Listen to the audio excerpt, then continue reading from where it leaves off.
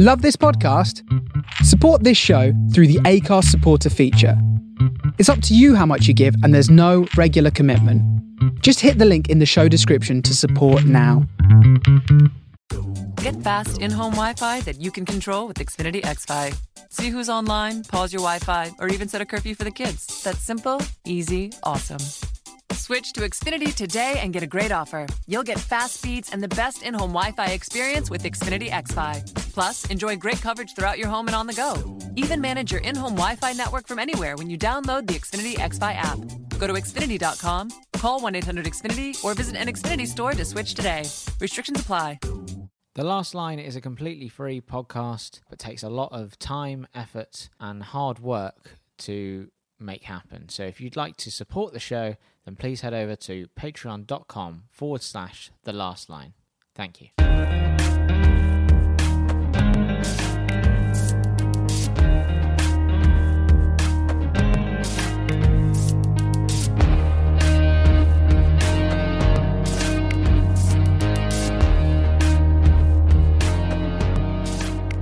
Good morning, good afternoon, good evening, good whatever time you're listening to this podcast. My name is James Albarn, and you are listening to The Last Line. Thank you very much for joining me. If you like the show, then please do subscribe on whatever podcast platform you're on. Leave us a rating and review. Follow us on the various social media accounts, including Instagram, where you can follow me on @JamesAlbarn or @The Last Line Podcast. Follow me on Twitter @JamesAlbarn. Go over to Facebook and find our podcast page, The Last Line Podcast. So much fun awaits you. Thank you for joining me this week for my conversation with Sir John Curtice, political science and professor of politics at the University of Strathclyde and Senior Research Fellow at the National Centre of Social Research. He's also a constant figure in the BBC election coverage, where he makes his predictions on the results each year. I spoke to Sir John at the start of this week, just after the first of the Conservative leaders' television debates. So we talk a little bit about that, but there's a lot of conversation about Brexit. So if you're fed up with Brexit, then this may not be the podcast for you, although I encourage you to listen, as it may challenge some of your thoughts on the matter. I don't think it's going to change your mind as to whether you voted Remain or Leave, and I wouldn't suggest that this podcast would be one to make you do that. But there is an interesting conversation about the polarisation of the country at the moment, and also the thought processes behind both sides of the debate. But first, Sir John's take on the first of the Conservative leaders' debates from the night before.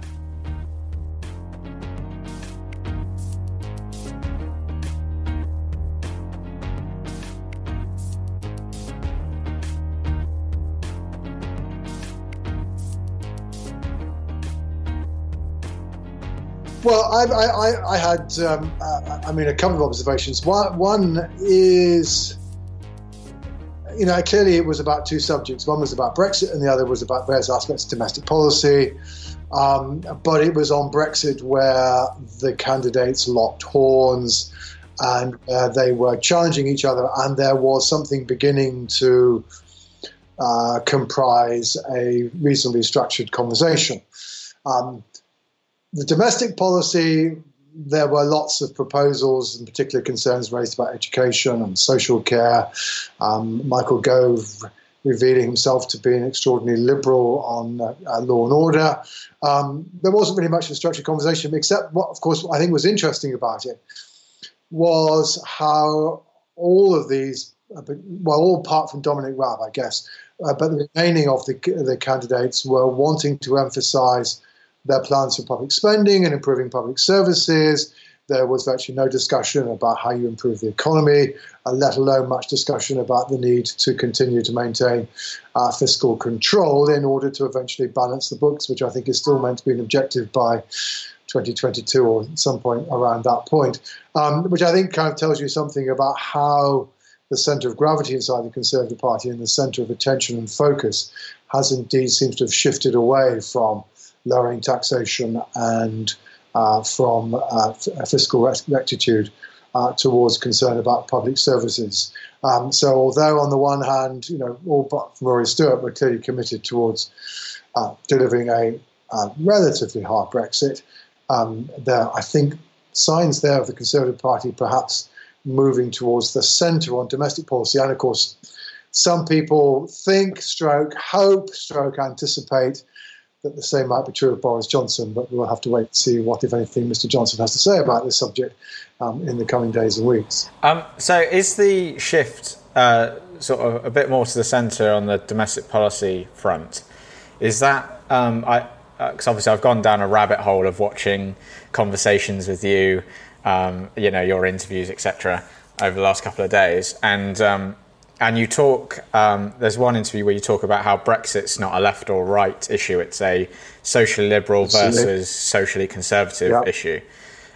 Is the shift towards the centre from the Conservatives based on that they've picked up a lot of the sort of UKIP voters? No. I think the point is these are two largely separate debates. The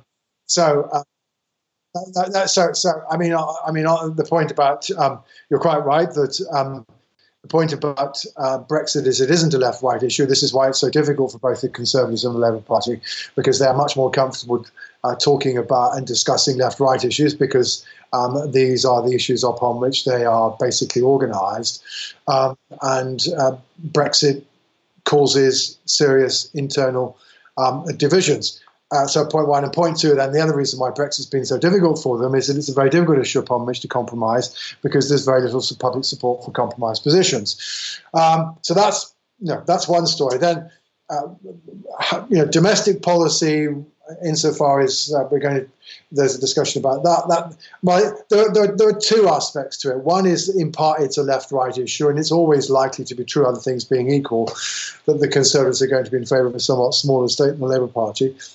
But it's also a thermostatic issue. In other words, it's an issue where public attention tends to shift in response to recent change. So when in the 1980s and 1990s, the Conservatives attempted at least to control public expenditure, albeit with varying degrees of success, gradually the public became much more concerned about the state of public services, particularly about waiting times in the NHS, the state of the schools. And by the time New Labour came to power, there was a very clear public demand that they wanted better public services, and they were not quite so concerned about lower taxation. It took a while for the Labour Party for the penny to drop, but eventually it did, and they then proceeded to engage in one of the biggest increases in public expenditure of any post-war government. But then, as this begins to proceed, and as indeed waiting times came down and the standard of education in schools in England tended to improve, then public concern shifted back again towards being more concerned about low taxation. And then with the fiscal crash then kind of reinforced that mood. And so we shift back by around 2010 or so to being pretty much as fiscally conservative as we were in the early 1980s. But now we've begun to react again. We're not back to where we were in the 80s and 90s, but we've reacted back. And I think, the Conservative Party is, to some degree, responding to that thermostatic mood, which is one whereby people are now beginning to be rather more concerned about public services.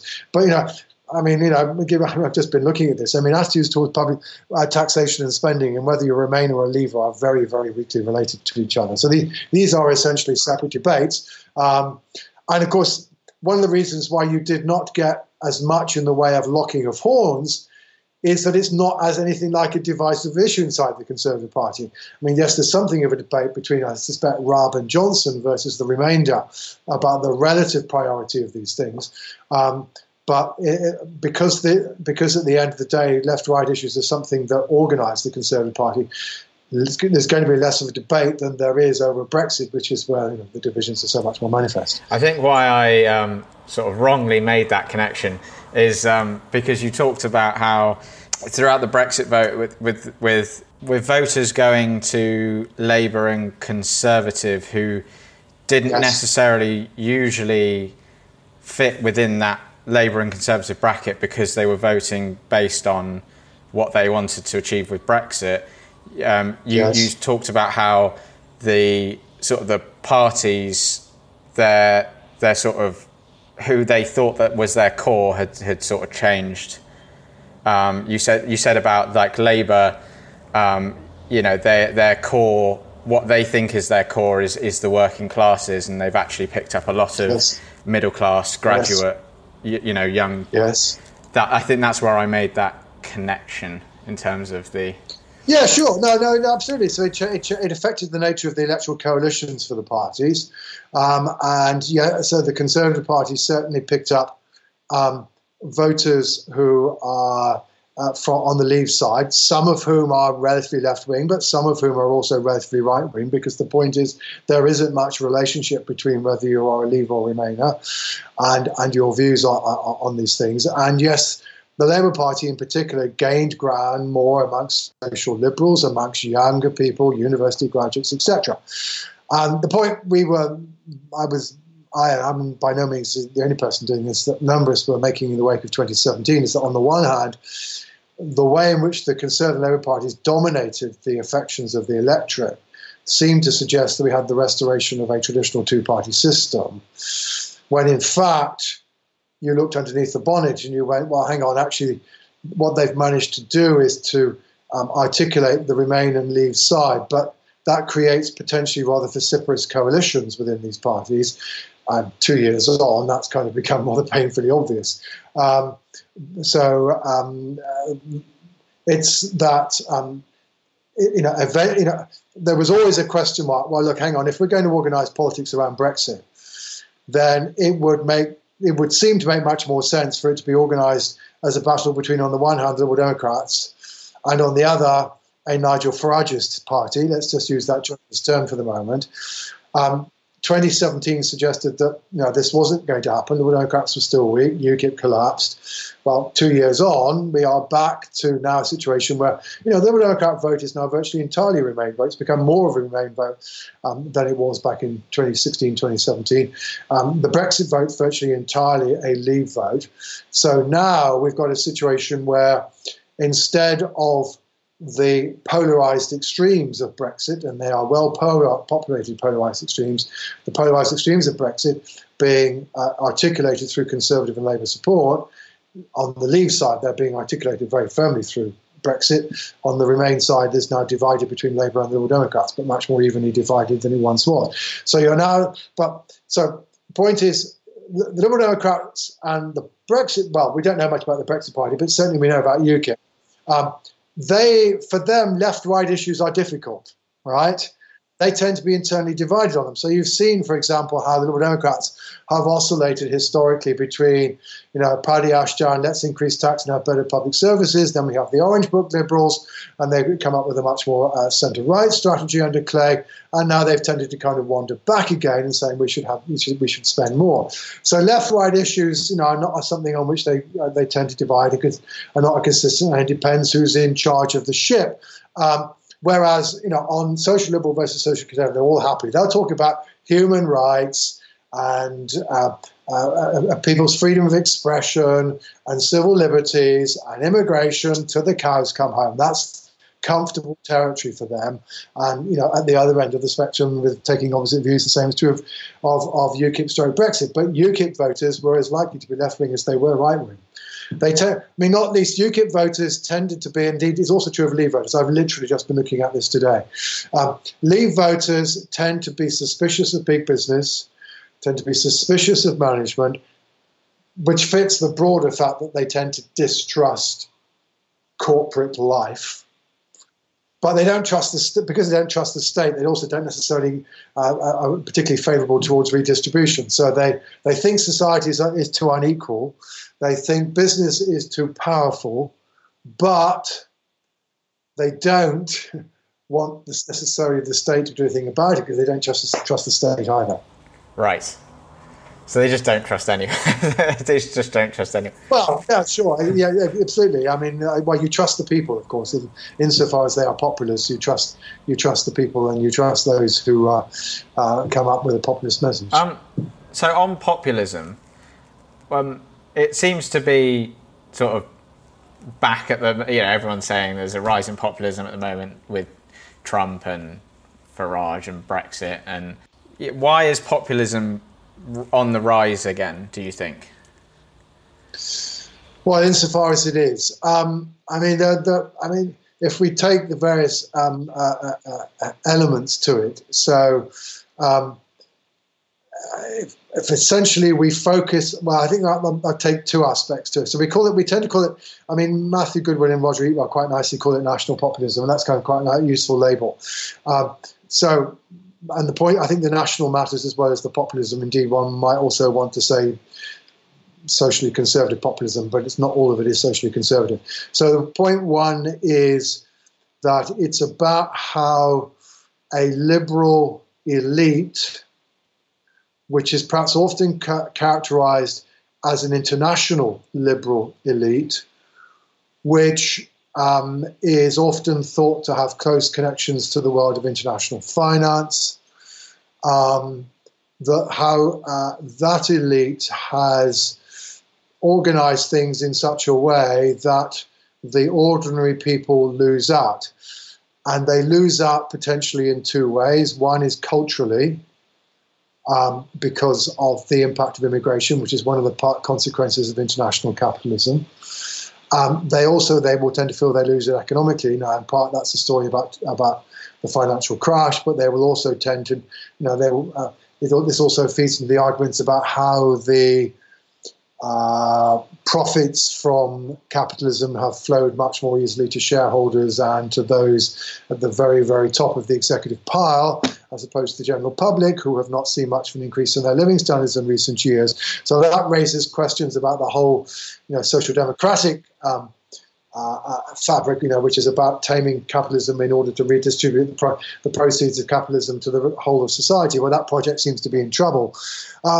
And it's national populism because these are people who are looking for control, right? They're looking for control against the winds of international capitalism. They look to sovereigntist solutions for protection against those winds. So they want to see control of immigration. They will perhaps, in some instances, will certainly want to avoid, not be part of a big megalith. What they will see as a big megalith is not necessarily true in reality, of course, but something like the European Union, which seems remote, which really does seem to be being run by a very Europhile elite with which they have very little contact, very little understanding, etc., etc. It's all of that, and you can see how. So in part, this is just a part of a broader argument about how we run international capitalism and the extent to which we may or may not need to regulate it more than we have done in the past, and to do so differently. And it's also an argument then about the immigration consequences and the cultural consequences, of which Brexit just fits into all of these themes, because it raises questions about sovereignty, it raises questions about the cultural consequences of migration, and it raises questions about the economic success of international organizations, because the European Union is no longer as easily portrayed as an economically successful institution in the way that it was 40 years ago.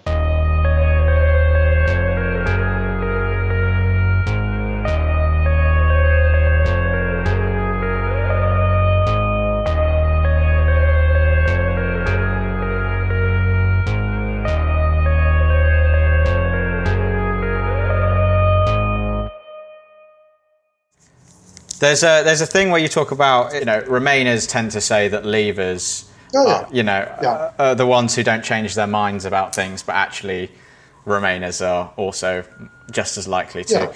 Yeah. Which I found really interesting, because I think I'm probably guilty of doing that, in terms of I've definitely said at some point in a discussion with people, I've definitely said, well, if Brexit works, because I voted Remain. So, if Brexit works out in the end, I'll be, I'm sure Remainers will be happy to say that they were wrong. But I don't think that Leave voters will do the same.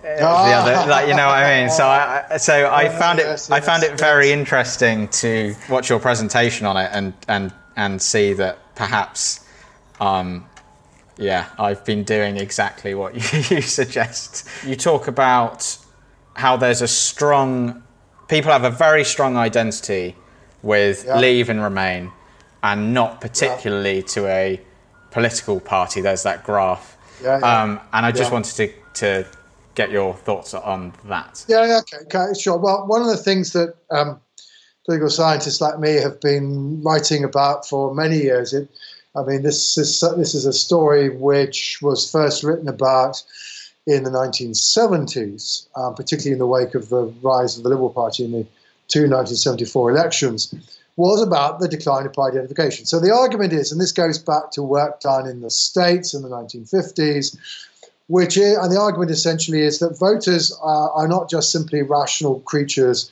who read the content of a manifesto and decide which party's views is closest to their own, but that rather people develop emotional or affective attachments to political parties in the same way as they may also, many people will form affective attachments to a particular nationality or to a particular religion, or indeed, the analogy I think is always closest is to a football team. All right, so people, and this then becomes something whereby you have a tribal loyalty, which means that even when perhaps you're not very happy with your party or you'll disagree with it, then you will still stick with it. But what it also means is that you therefore tend to interpret and look at the world through a prior partisan lens. So just to give you a very metered example, I've suggested to you how perhaps one reading of the Channel 4 debate last night was that perhaps the Conservative Party is getting more concerned about public services than it is about taxation. Well, of course, there were plenty of people on Twitter last night from a leftist orientation going, this is not worth watching. These are all a bunch of Tory doom mongers, etc., etc. They were looking at it in very, very clear partisan eyes, saying, frankly, if you are a Tory, I'm anything you're going to say is probably not going to be worth my attention. So that's the extreme end of the process. But the point, therefore, that it's then argued is that therefore people will tend to use this partisan filter. It operates in a couple of ways. So, for example, if you are a Tory supporter, let's say for the purpose of argument, strong Tory supporter, then your views about politics will in part at least might well be framed by what the party says. So what do I think about reducing taxation? Well, if I'm a Conservative supporter and I hear the Conservative Party is in favour of reducing taxation, then I go, oh, well, actually, that's quite a good idea. So the point is, in part, it operates in that way. But secondly, it also affects how you interpret the world.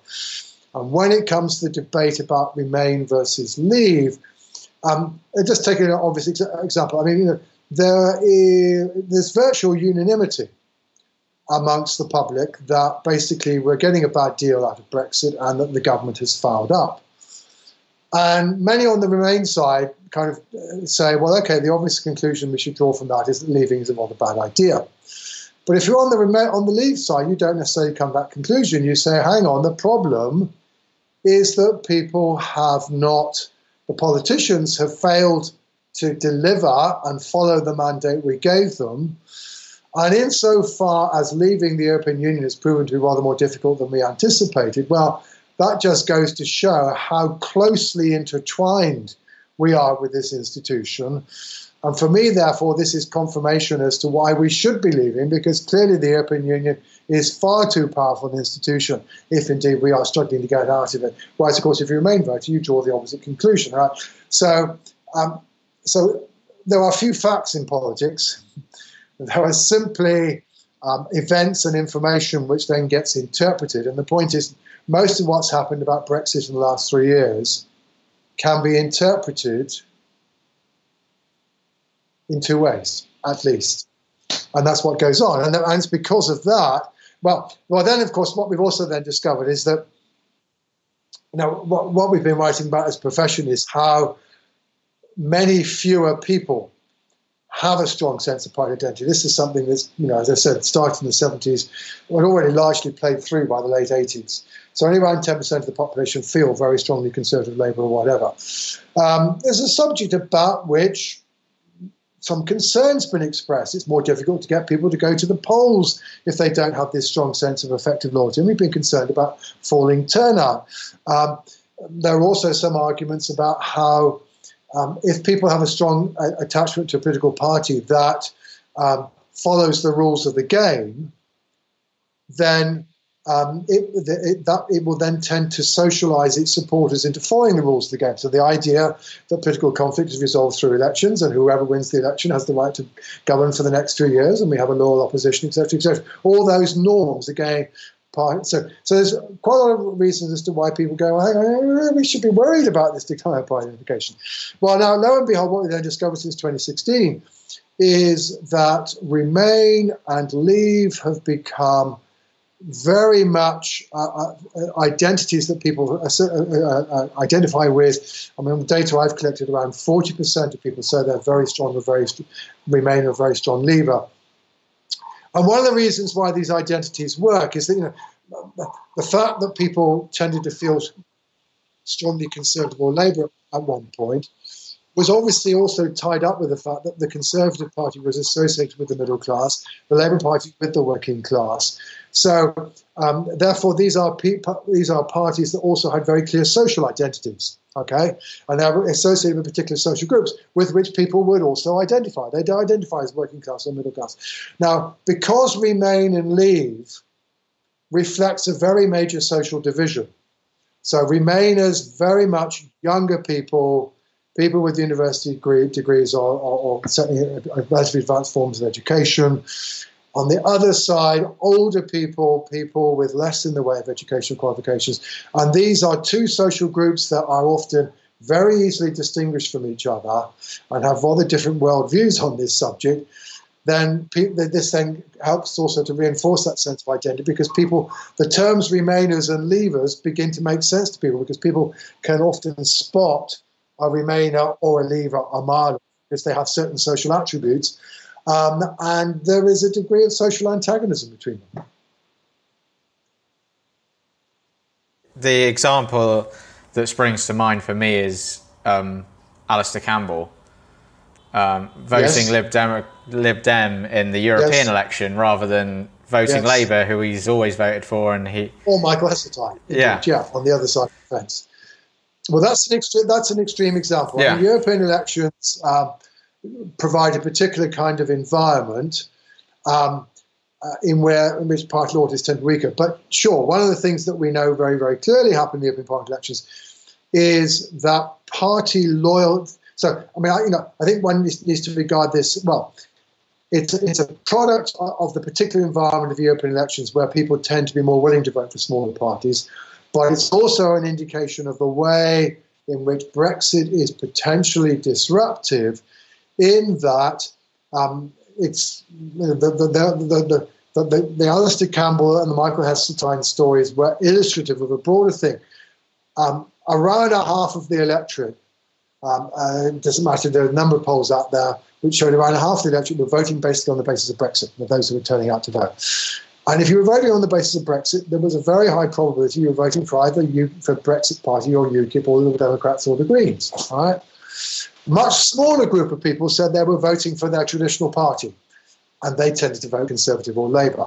But the point is that because Brexit was a more widespread motivator than was traditional party loyalty, then in the wake of that, people were less likely to vote for Conservative or Labour.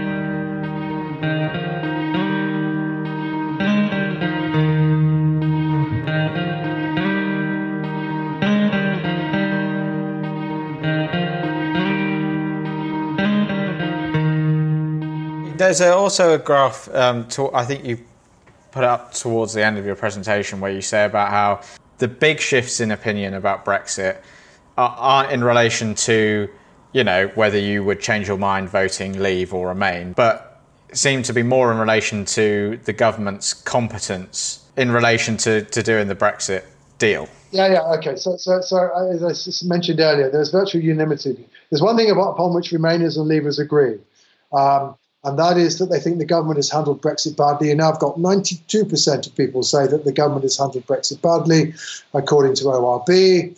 So that's point one. And point two, that around 2/3 people think we're getting a bad deal, and Remainers and Leavers are equally likely to take that view.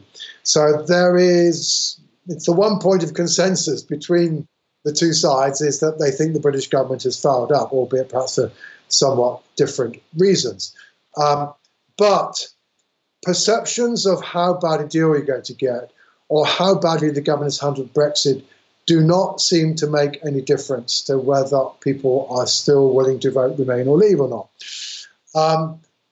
What does begin to matter, and on which there's been a bit of a shift, but it's not a dramatic shift, is whether or not you think that Brexit would be economically disadvantageous or not. Many a Leave voter back in 2016 went, it won't make any difference. They didn't necessarily think it would make things better. They just thought it won't make any difference. So therefore, we can vote to, we can vote to reclaim our sovereignty and control immigration. But there's been a bit of a shift, and insofar as the Leave vote sometimes looks a little bit softer than the Remain vote, then it is that because there's been an increase from about 12% to about 25% in the proportion of Leave voters who go, actually, you know what, this may not be such good news economically. So in other words, therefore, arguments about process don't seem to shift attitudes. It's only when you get back to some of the more basic arguments, such as whether or not being a part of the European Union is or is not essential to the UK's economic health or not, one of the central arguments of 2016, that you actually begin to see that whether or not people's change their minds or not makes a difference. I mean, it works on both sides. So if you're a Remain voter and you now think, oh, well, actually, you're right, then you are somewhat more likely now to say you would vote Leave. But equally on the other side, if you think that actually maybe it may not be economically so good, you're not somewhat more likely to have switched towards Remain. So it's the essential arguments about the merits of European Union membership that are crucial. It's not the argument about the process of nearly 3 years of argument about the process. These arguments don't seem to shift attitudes. You also talk about how the crucial group are those that didn't vote, that either couldn't vote and that are now of voting age, or those that abstained. And it's a common thing that I see crop up in, and it may just be because of the the sort of media outlets that I are probably a little bit more biased towards given my leanings. But you do see this sort of common recurrence, or at least I do, that lots of, and I don't know how true this is, but lots of Leave voters have now died, and those that are eligible to vote may lean more towards Remain. How true is that? Well, I'm sure. Of course, there's a demographic change going on, and insofar as older voters were more likely to Leave, and older voters are more likely to have to die at any one point in time, then inevitably there's a demographic process of change going on. And of course, as younger voters enter the electorate, and younger voters tend to be more pro-Remain, it's also the people who are entering the electorate are also more likely to be Remain. Now, all of that's there, but of course, all of that is factored into the polling data that you now get if you ask people how they're going to vote, because you can't poll the dead. And once people become 18, they can be interviewed by the pollsters. All right, so that's going on. And sure, I mean the crucial thing to understand. So that process is going on, and I mean there are various estimates about how quickly it would push us in a certain direction, and we'll come back to the assumptions behind that in a moment. But in any event, what we know from the polling data is that amongst those Leave voters who are still with us, 85% of them or so would vote the same way. Amongst Remain voters, the figure is not much higher. And indeed, the crucial group are those who did not vote 3 years ago, some of whom are the ones who've entered the electorate, but this is by no means sufficient to account for all of it. You've got to get to below the age of about 35 before you've got over a half of them. This group, always probably slightly more pro-Remain, has now become around 2-1 in favour of Remain if they express a view. But and insofar as the polls tend to show these days a small lead for Remain, that's the principal reason. The principal reason is that those who did not vote 3 years ago tend to say, yeah, I'm in favour of remaining. But this is a group of people who are relatively uninterested in politics, all right? Therefore, inevitably, there is a question about whether or not they would actually turn out in a referendum. Certainly, when they were being interviewed before the European Parliament elections, they tended to have a very low reported probability of turning out to vote. And so, therefore, the outcome of the second referendum, other things being equal, might well turn on who turns out to vote. Now, of course, behind this immediate argument about, older voters dying off and younger voters coming to the electorate, all such analyses rest on an assumption that people's views are relatively fixed, which, I've kind of said on this issue it is. But just beware of assuming, as some people, so what some people kind of argue is, well, what this simply means is that in 10 or 15 years' time, we'll all be desperate to knocking on the door to go back into the European Union because all the levers are off, etc. Just remember that the generation of people who voted to leave in 2016 are the generation of people who voted to stay in the common market in 1975. All right. So attitudes are not, insofar as, for example, immigration is something that young people do, and it's something that older people tend to experience.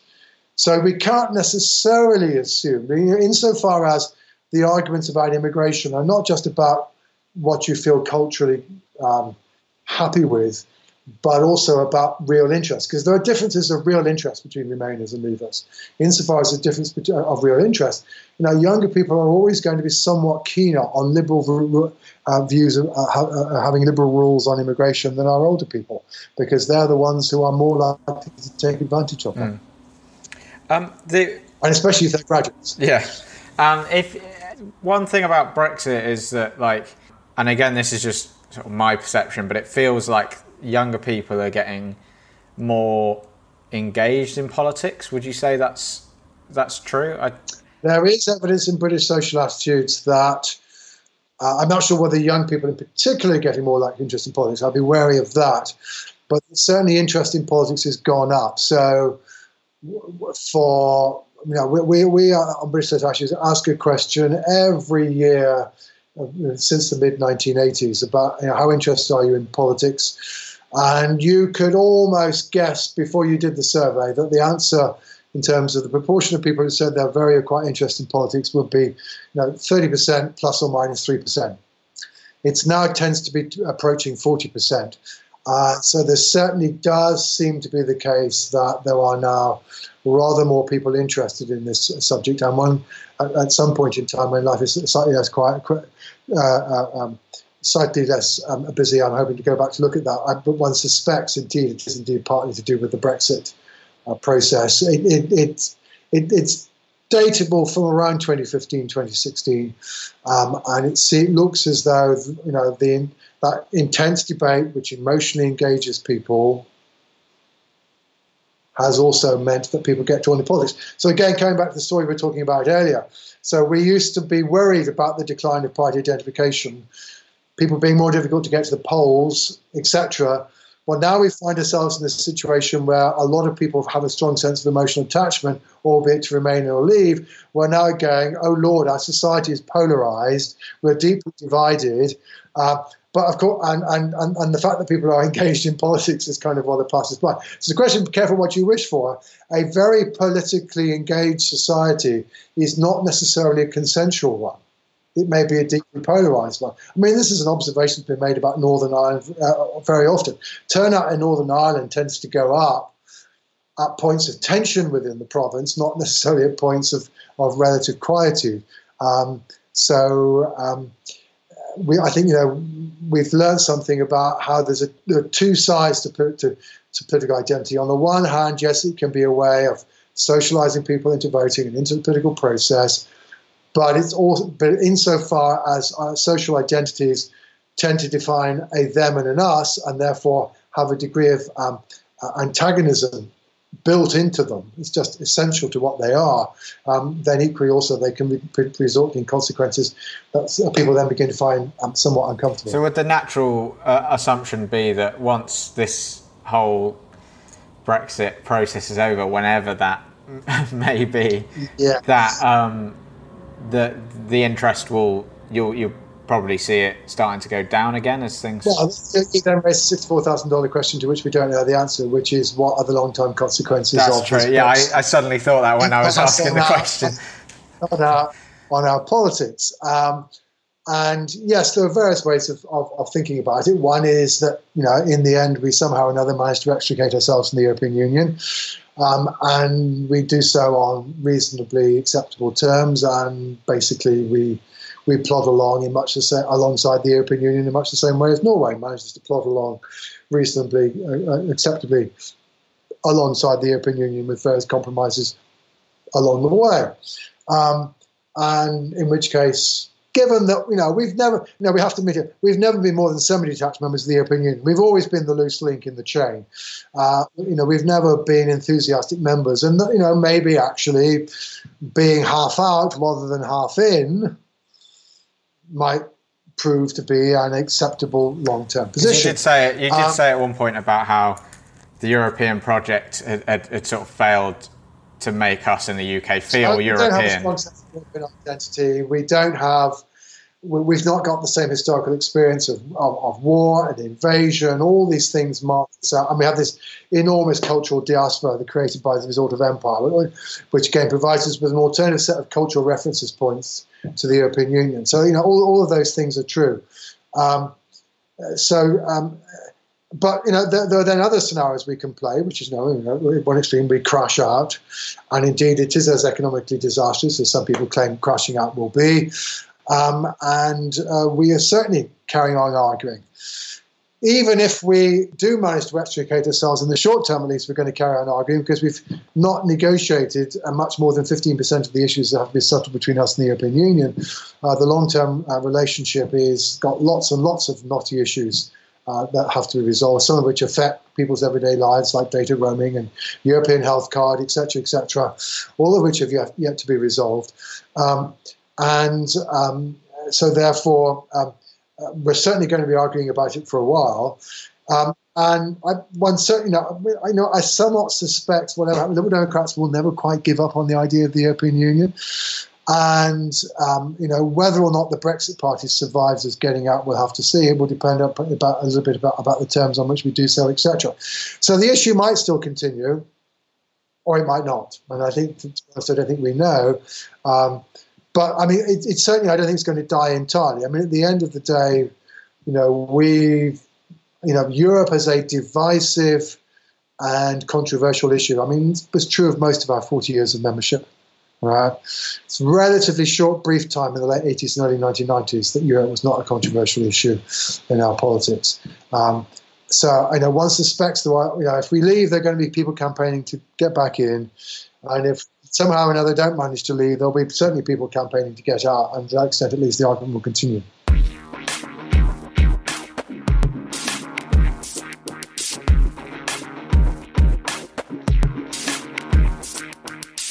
One thing I wanted to ask you about is because obviously you do you appear on the TV quite a lot during the elections and results for things and whatnot. I noticed actually this time around the European elections you weren't in the studio. You were sort of on there's like a satellite link up, I think. Like you were. Yeah, there are all sorts of different arrangements. I won't bore you with the detail. Sure. Yeah. But on the nights when you are in the studio, working on things in the background, and then they'll come over to you. Is there a sense, especially like I'm thinking about the Brexit referendum night, which was obviously like a big deal, probably a lot of people tuning in for that. Is there a certain atmosphere in the studio on those kind of nights, or is it still very rational? Obviously the BBC is supposed to be non-biased to either side, but obviously I imagine the people working there have different opinions and stuff. So is there what's kind of the atmosphere on those nights? Look, I will tell you the only occasion on which certainly those who were around me were ever rooting for one particular outcome was in the result in Geoffrey Cox's seat, Torridge in West Devon in 2005. Why were we rooting? Because we, in the exit poll, had forecast that the Tories would get 306 seats or whatever it was, 306, 307 seats. Anyway, that's what we said the Tories were going to get. And we knew from what was coming that we needed Geoffrey Cox to win his seat for us to be spot on.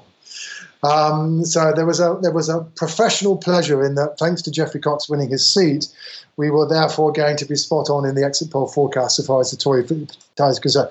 Otherwise, broadly, no. Look, this has to be a professional, politically neutral environment in which people are doing a job, and it's a job of trying to A, explain to the public what's going on, B, to try to find out how the politicians are reacting, and C, indeed, occasionally to challenge the politicians about, their interpretation of the results or what they think that gives them a mandate to do and what not to do, etc.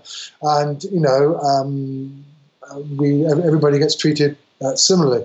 And insofar as there's ever a tension, there wasn't an exit poll for the European referendum, though we were giving lots of hints about what was going to happen, and there certainly is a caution about not calling it too early for the risk of taking on. So there's a tension there. That's just about a concern to get it right.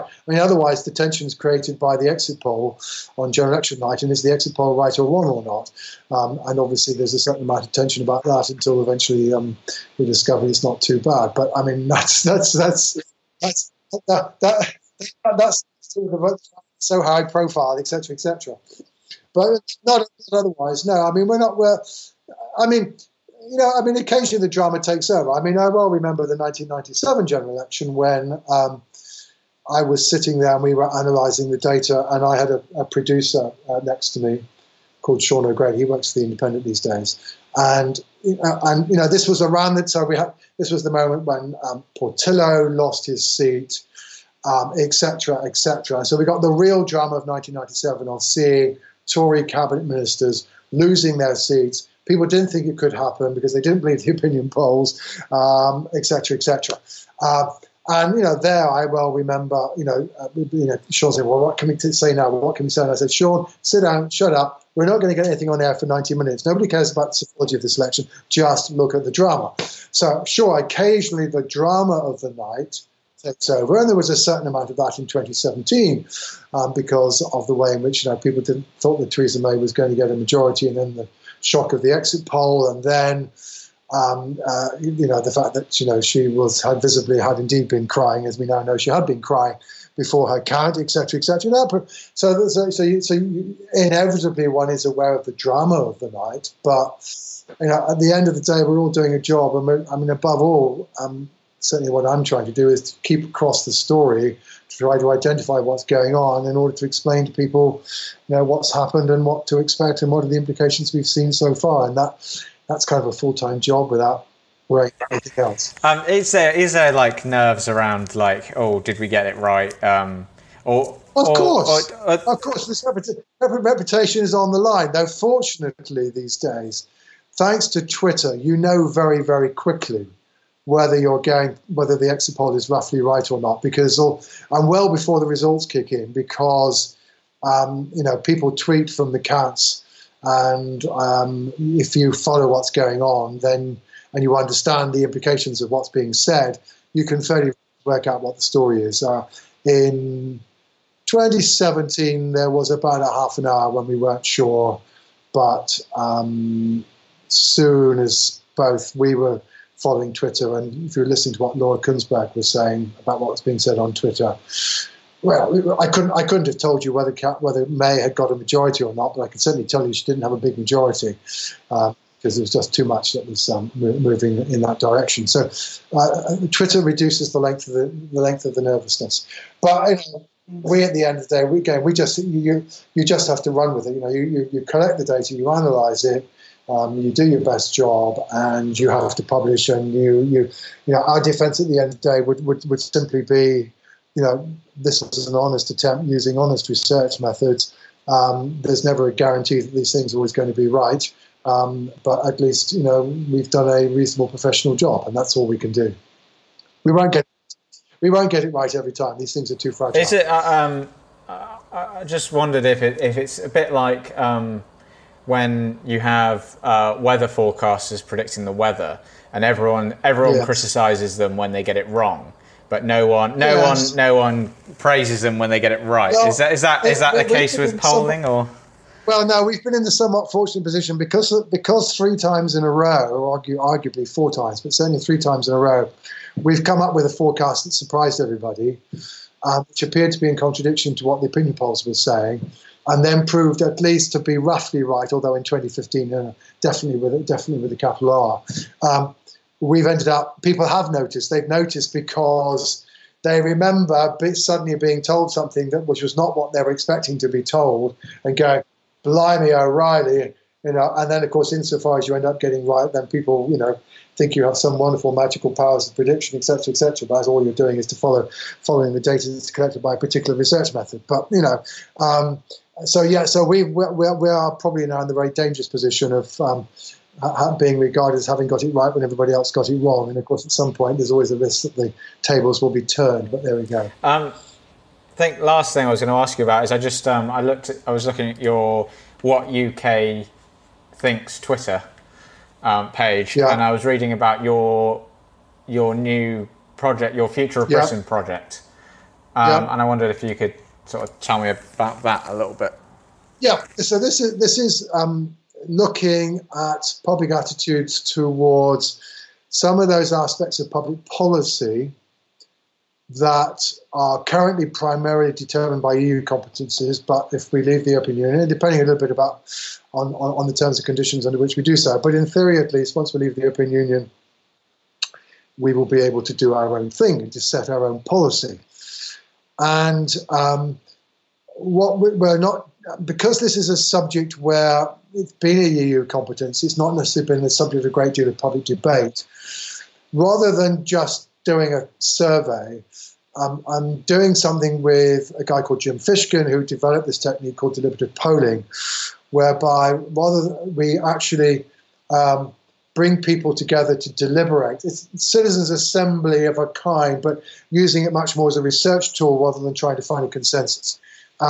So people are, we try to recruit a random sample of people who are willing to talk about the subject for a day and a half at the weekend, and who are in advance are given briefing materials about the subject matter and the various policy choices we're putting before them. We survey them before the weekend. They then get the chance to talk to each other in small groups about the subject matter. And the groups can then pose questions to the experts that we then have a plenary session in which they can talk to the experts.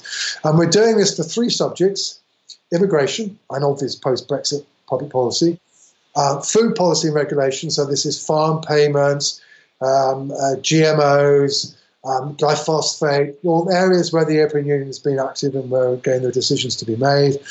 And then also consumer regulation, so roaming, flight rights if the flight is cancelled, incandescent light bulbs, vacuum cleaners, microplastics, some of these areas where, again, consumer regulation has been going on both at UK and at EU level, and getting people's views about that and what we should do. And then we will interview them afterwards, and the aim is to try to identify who changes their attitudes, why they change them, etc., because it's a research technique, but also to try and get some idea of where public opinion might stand if indeed it were to get the opportunity to discuss and deliberate on some of these topics. So you can also think of it as a process that speeds up the process of debate that might go on more broadly in society by just bringing people together and getting them to focus on it for a while. So that's what it's about. So it's trying to inform public policy for Brexit, and we'll be hoping to give some indication to civil servants and to politicians as to what the public might actually want in these areas. So, of course, this is no longer just doing the high level stuff about do we want free trade or end freedom of movement. It's also much more of the nitty gritty of things that affect people's lives, like the light bulbs they can fit, the food they can eat, etc., which the European Union also has an important impact on. So that's what, and we're doing it two ways. We're doing it online, and we're doing it online at the end of this month, and then next year we'll do it again, assuming Brexit's still on the agenda, and we will do it face to face, because there's also a methodological thing. So we're also using it to see, can you do this kind of deliberative work in an online environment, so rather than people having to travel to a central location. So this one's being done online, and the next one is being done face to face, and we'll compare the impact of the two. I did want to ask you if referendums are a bad idea, but I feel like that's an hour-long conversation in itself. Well, no, I'll give you a short answer. I'll give you two answers. One is you should really only hold referendums when you know what the answer is going to be. So they are potentially useful as legitimating mechanisms. I would essentially there are two areas where I think referendums are the only way in which you can satisfactorily resolve issues. One are indeed to do with issues of sovereignty. So if at the end of the day the people of Scotland do or do not wish to leave the United Kingdom, if the people of Northern Ireland do or do not wish to join the Republic, if the United Kingdom does or does not wish to share its sovereignty with the European Union. So these questions of who should have the right to rule and what should be the territorial organisation of that rule, I think you have to use the referendum, because that's something where you have to be clear that this is about the legitimacy of the governing arrangements. So that's one area. The other area where I would use referendums is I don't think we should allow politicians to wholly determine the rules by which they are elected, and that if you want to change the electoral system, and indeed, insofar as in the UK we've begun to develop a bit of a convention whereby actually we use referendums when making major changes to constitutional arrangements. I think that's not such a bad idea. But as I say, ideally, you only hold the referendum when you already know what the answer is going to be. Holding referendums on subjects where public opinion is divided in these areas can end up leaving you with an unresolved debate. So the Scottish devolution referendum of 1997 is a success because we all knew what the answer was going to be. The problem with the independence referendum of 2014, well, the UK government thought it knew what the answer was going to be and got it wrong. And equally in 2016, it thought it knew what answer it could get, and again, it got it wrong. Cameron assumed he could pull off Howard Wilson's trick, but failed to do so, and the rest is history.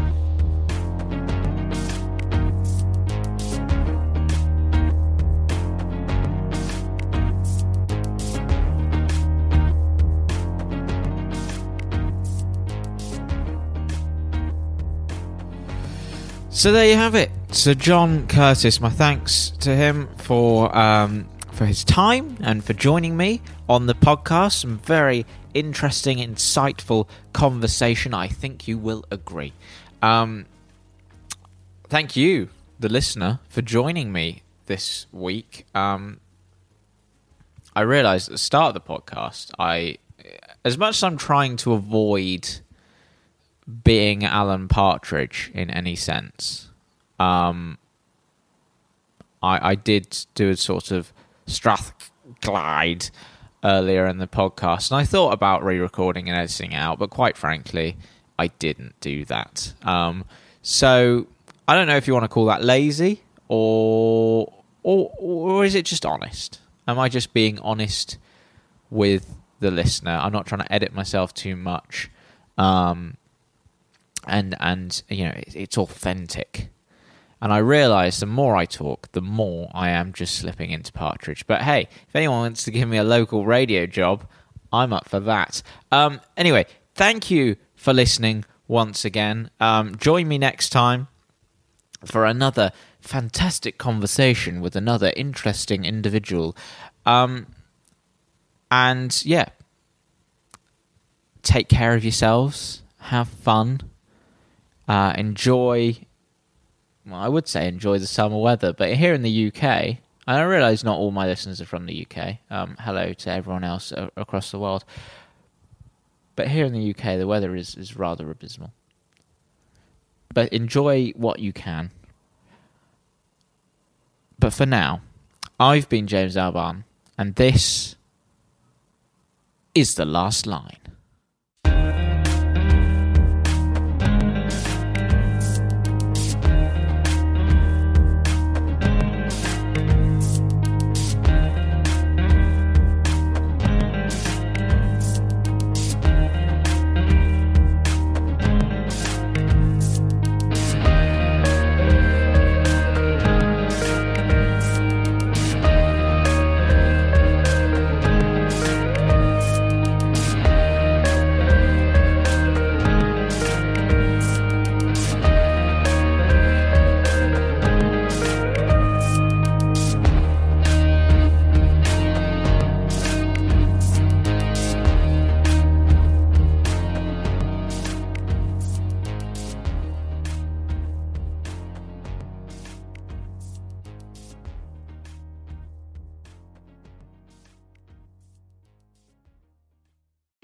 When you drive with Uber, what moves you moves us. That's why we maintain auto liability insurance on your behalf, so you have peace of mind right from the start.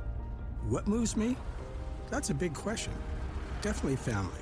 I just want them to know I do this for them, and that I'm okay when I'm out there. Uber, what moves you moves us. Get started with auto liability coverage when you sign up to drive with us at uber.com/drive. Experiences driving with Uber may vary.